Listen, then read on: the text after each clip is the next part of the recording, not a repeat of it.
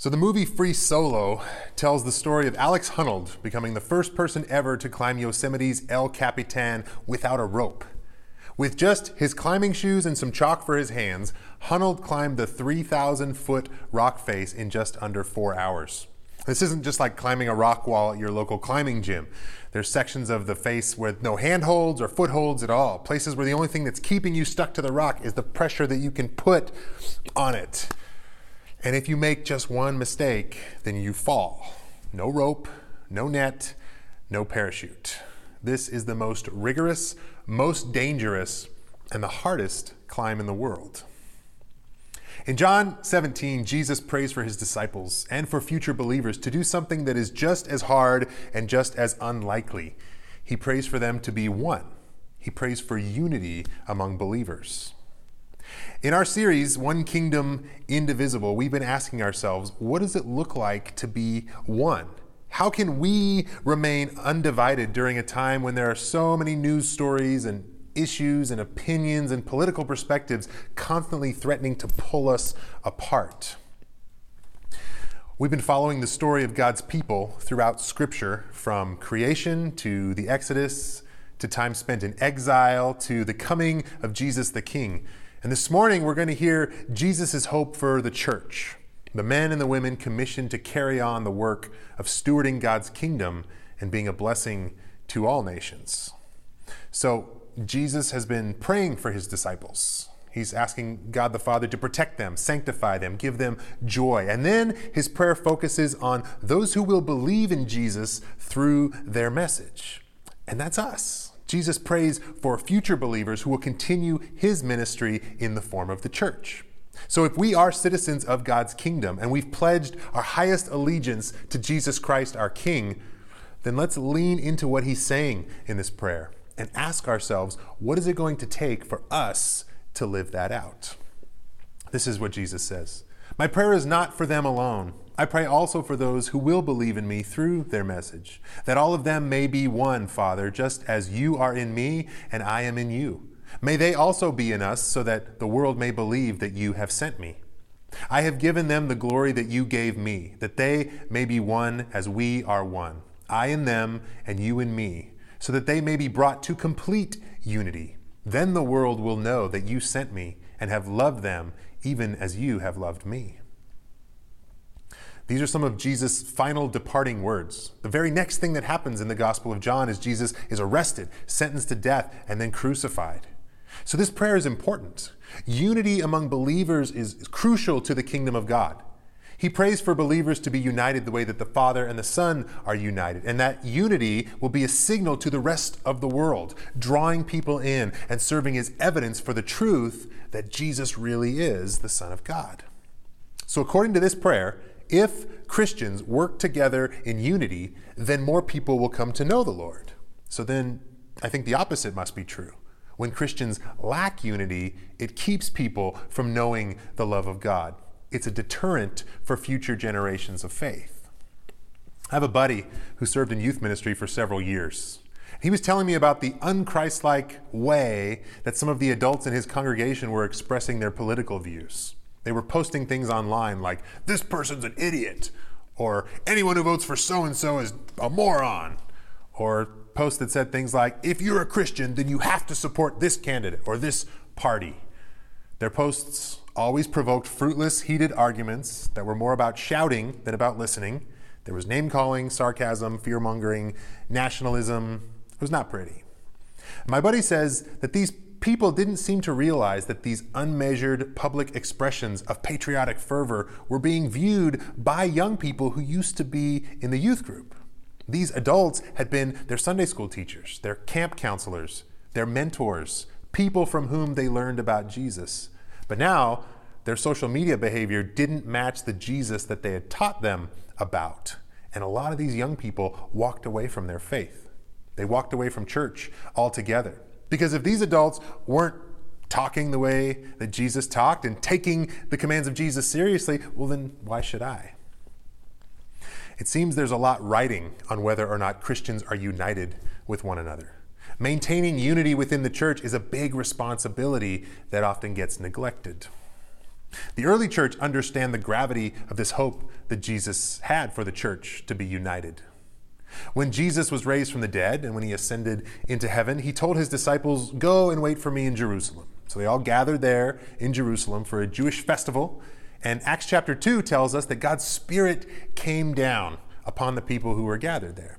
And by the power of God's Spirit at work, people coming from all different places, different languages, different background experiences were suddenly able to understand one another.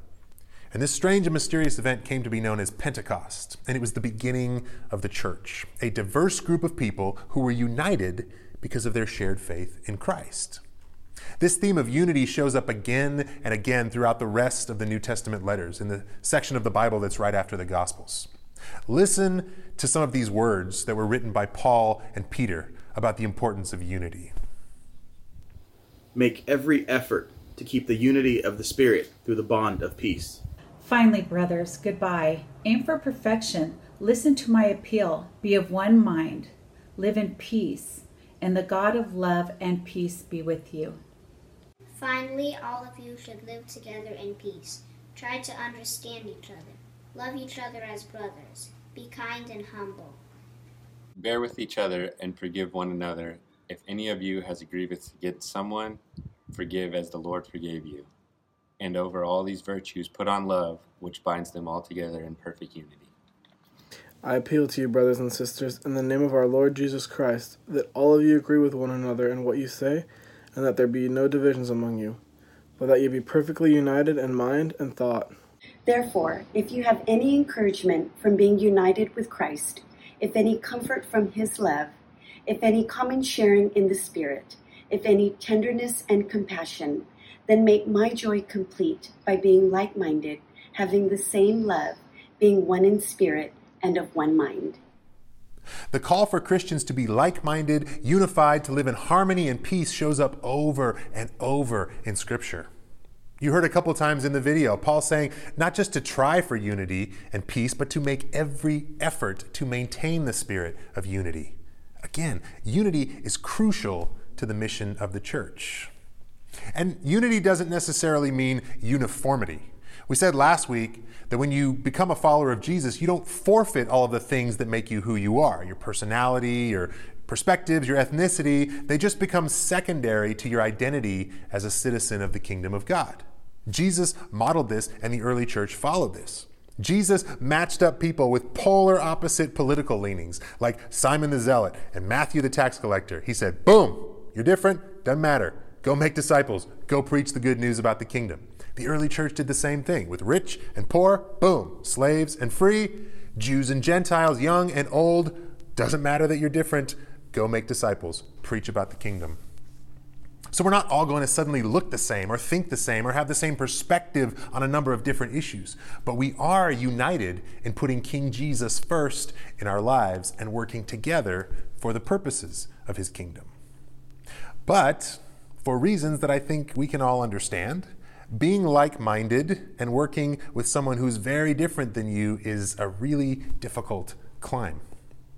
Unity among Christians has been a challenge from the very beginning of the church. You can see this even in the book of Acts, the story of the early church. We read about division between Paul and Peter after God's Spirit fully opens the doors for non-Jewish believers. Peter is still only eating and associating with Jews, and Paul gets in his face about it and says, "Yay, what about the Gentiles?" Paul also confronts divisions in the Corinthian church, where Christians were fighting about which evangelist was the best. Some people were saying, I really like Paul's teaching. Well, I prefer Peter's teaching. Well, I like this guy named Apollos. Paul comes along and says, how about we just say, I follow Christ? There was also a lot of talk in the early church about false teachers and the truth that was passed on to you by the apostles. That's a phrase that shows up a lot. There were different versions of the gospel that was floating around, and the early church had to do a lot of clarifying on what the gospel is and isn't. There was plenty of fuel for division there. And then throughout the history of the church, there have been times when the church couldn't agree on theological or doctrinal issues, so they split into two different camps. If you agree with these people, you go this way. If you agree with those people, then you go that way. These include the Great Schism of 1054, in which Christians were unable to unite on a number of issues, including which Christian leaders had the authority over others. Maybe the wrong question to ask. The Reformation of the 16th century produced a number of new branches of Christian tradition. During the American Civil War, churches were split and new groups were formed over the issue of whether or not Christians should be allowed to own slaves. This chart maps out just a few of the divisions throughout church history. If the goal is unity, then the church seems to be moving in the wrong direction. The Tri-Valley Church of Christ is part of the Church of Christ tradition, which comes out of the Restoration movement, which took place in the United States in the early 1800s, and it was aiming to restore the church to its earliest forms. Its intention was to unite around the traditions of the early church and make the Bible central, but it didn't necessarily unite Christians in the way that it set out to.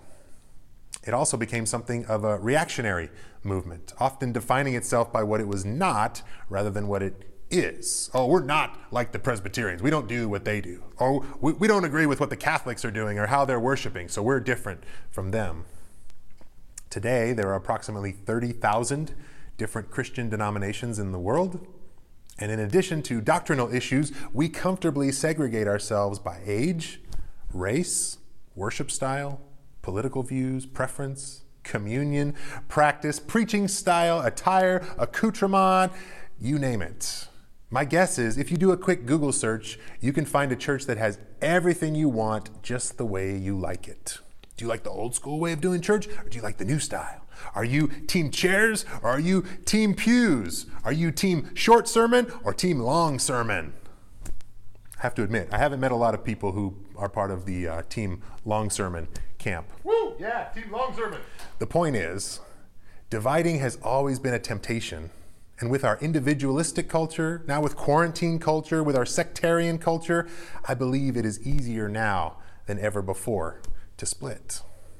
It's like we're looking up from the base of El Capitan and we're asking ourselves, how in the world are we ever going to pull off this mission of unity, Jesus?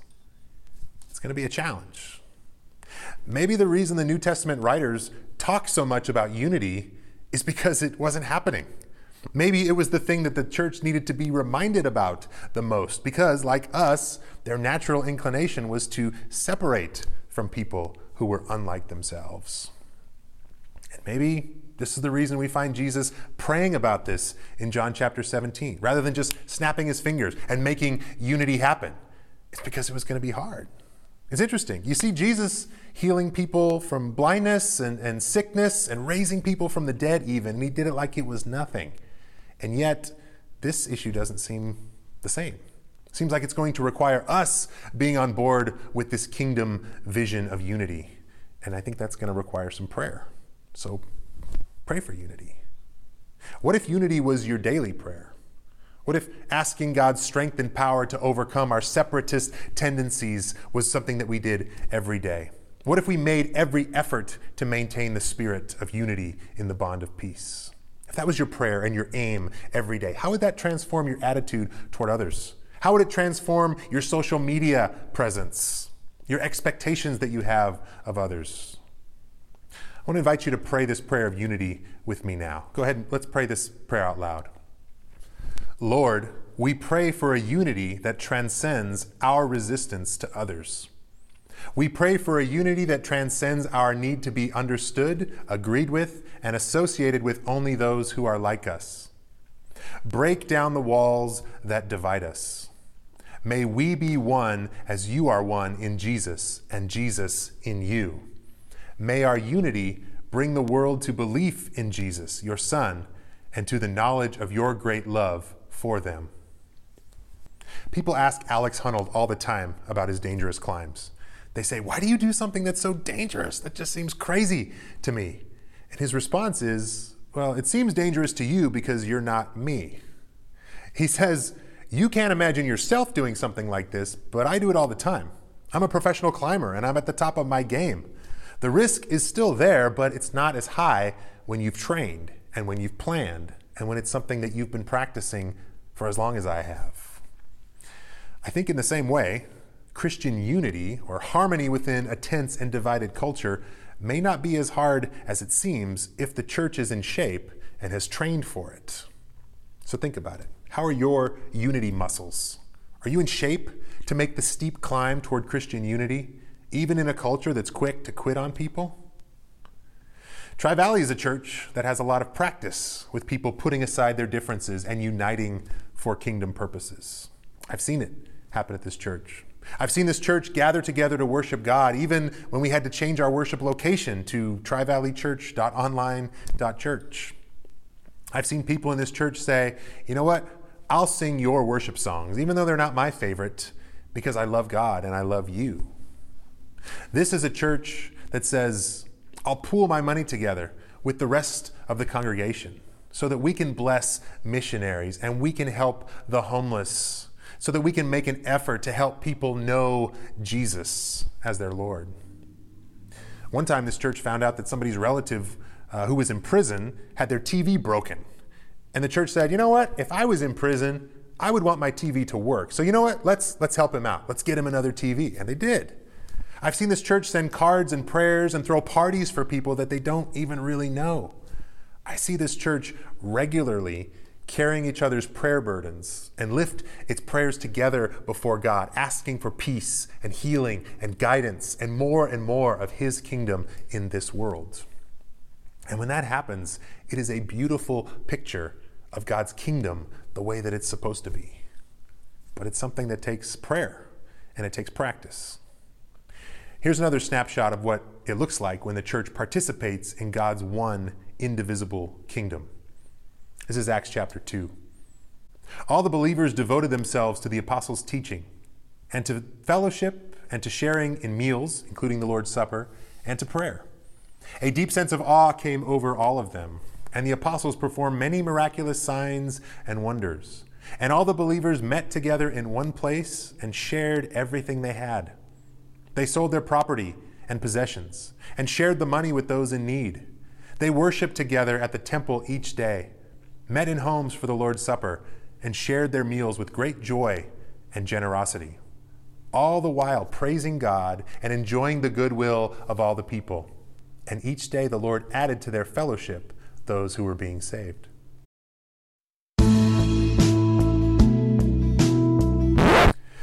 That was almost the end of the sermon. I thought about stopping there, but there's probably one more thing that I should say. Woo! Yeah, Team Long Sermon. And it's this. Even though unity is not the same as uniformity, that doesn't mean that we should always just agree to disagree. Like the early church, making great efforts to clarify what was the true gospel and what was not, there will be some times when Christians disagree about something, but one side is right and the other side is wrong. Here's an example. In the first couple centuries of Christianity, some people had a hard time believing that Jesus was fully human, God in the flesh. So they came up with an explanation that said, no, he only looked like a human, but he wasn't actually a human. And the church didn't just say, well, some of you think he was fully human and some of you think he was a hologram. Let's just agree to disagree for the sake of unity. That's not what happened. The church said, no, that's not right. That's not true. It's essential to the faith that we understand the truth that Jesus was fully human, was fully crucified and fully resurrected. Another example, like I mentioned earlier, during the American Civil War, many churches were divided over the issue of slavery. Some Christians wanted a public statement from the church that said owning another human being as property was sin, and others who wanted to keep their slaves wanted the church to defend slave owning. And both things happened. Some churches decried slavery and some churches defended it. We might look back and say, man, those slave churches were clearly wrong, but they thought they were right at the time. They found a way to say, I can follow Jesus and still own slaves, just like some of the early Christians could say, I can still follow Jesus but reject his humanity. How about us?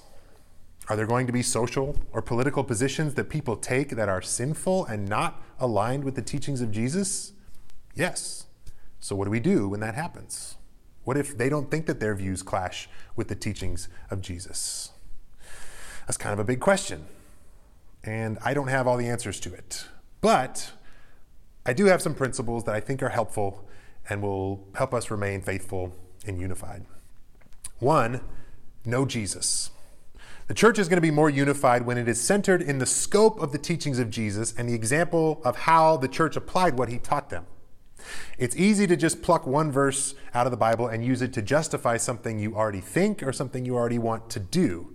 But when we immerse ourselves in Jesus' way of life, it paints a more complete picture of what life in God's kingdom should look like.